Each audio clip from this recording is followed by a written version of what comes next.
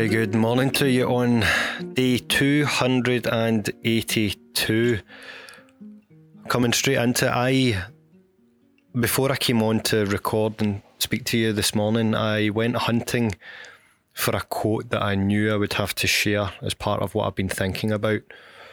And I was scrambling around looking for it. Long story short, I'd come across this whilst reading Oliver Sacks' autobiography On the Move, which I highly recommend to anyone who just wants to hear about a full and rich life story of careers aplenty.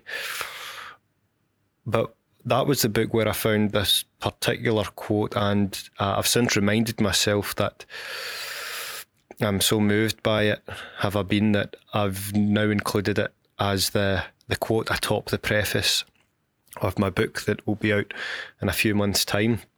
You Are Not a Fraud is with the editor at the moment.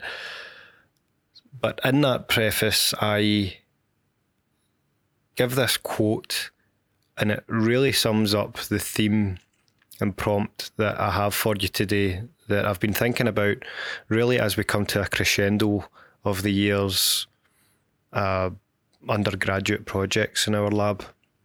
And it's not just them I'm thinking about, although that's what sparked the thought. But for an increasing number of people I've seen who, to come straight to this quote that I've built up, quote, I am enchanted by the prospect and paralysed by the reality of scientific research.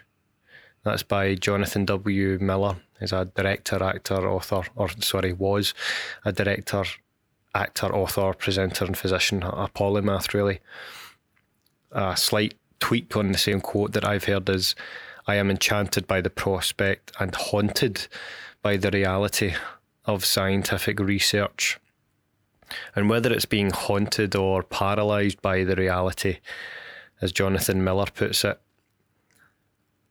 there is a unfortunate meta-reality, if you like, behind that quote itself. A lot of the conversations I have around individual projects are actually not as much about the hardcore underlying science as you might think, but rather the justification or the want, the confidence, the desire to carry out the next experiment, to follow through with a thought that a particular researcher has had when they're bouncing ideas off me, and thinking whether or not it's worthwhile. Now, up front, there's some value in thinking that way, right? There's time constraints to working on projects that are to run start to finish within a very strictly defined set of time. So time management is absolutely key. But what's a subtle contradiction to that way of being is the amount of time that you can spend overthinking whether or not to do an experiment when actually there would be less time spent just running the experiment. And what impression I have as being the thing that haunts or paralyses some people into doing that experiment is the fear that the experiment will fail, and that's what will make it not worthwhile. And perhaps then it comes back to another aspect of academic research that those in this space will hear cynically uttered from time to time, which is that there is no journal of negative results. At least not one of note at the time of recording. If you know of one, let me know. You could even let me know during the Q&A sessions that I'm subtly reminding you of. You can always reach out on the podcast web pages and upload an audio recording of any question or comment you've got for us. But anyway, segue aside, what was I coming to? See, I'll go off in these little segues hoping that you'll come and talk to me in the Q&A, and I've lost my train of thought. I digress. I'm coming back. When we're thinking about the time taken for an experiment, yes, there's positive aspects of time management and prioritising what experiments you probably should do, but there are those perhaps more adventurous, ambitious, tinkering type experiments that, if done, might serendipitously lead to a discovery that you were never expecting.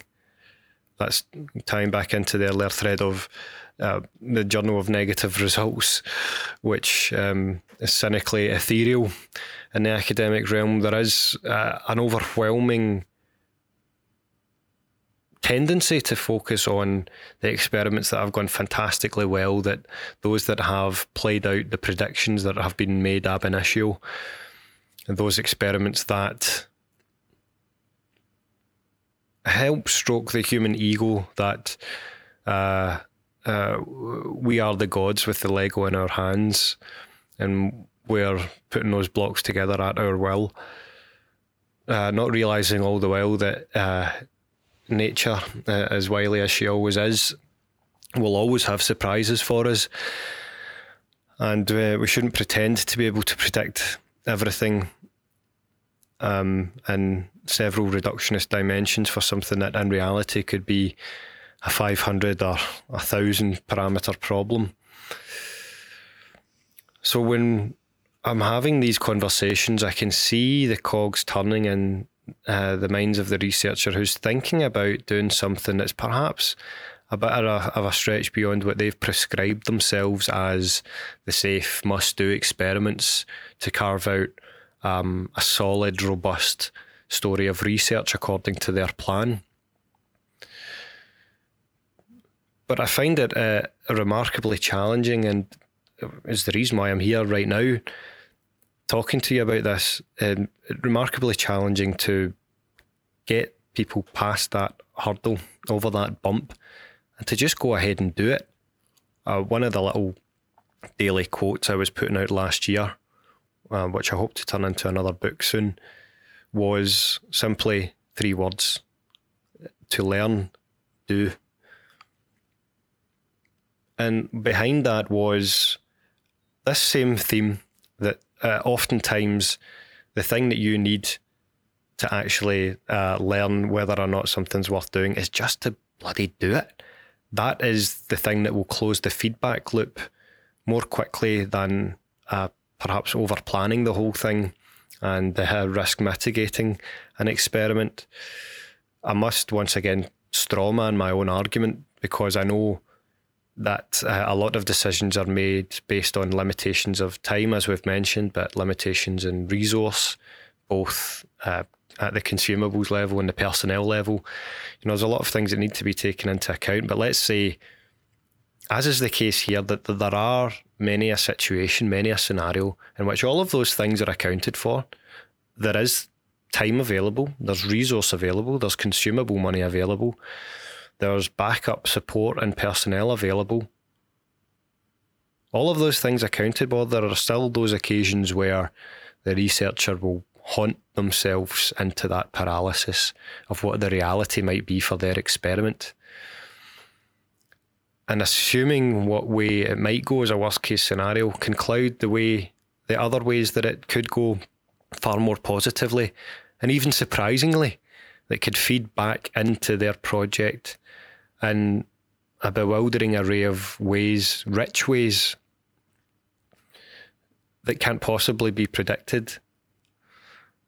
And so I prompt you for this consideration for anyone in your care is to consider keeping an awareness in mind of when it is that, when all other things are accounted for, you find yourself in conversation with someone who is almost trying to convince themselves not to do an experiment that could bring them riches, for fear that that experiment could bring absolutely nothing at all.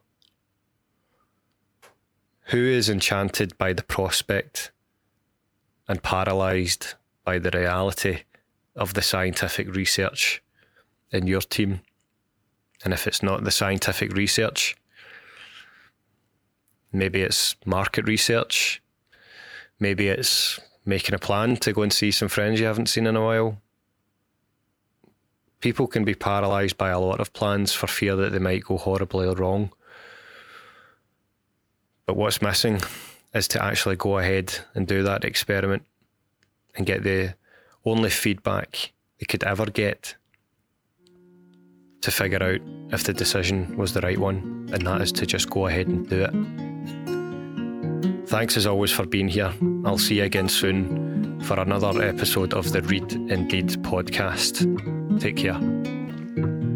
If you like what you're hearing on the podcast, head over to the website where not only will you find the written blog versions of these podcasts, you'll find my leadership blog series, the Daily Thought series, and information about my book on managing the imposter phenomenon. We also have even more free resources and webinars linked to the YouTube channel. So head on over to dr-mark-reid.com. That's dr-mark with a C -reid.com.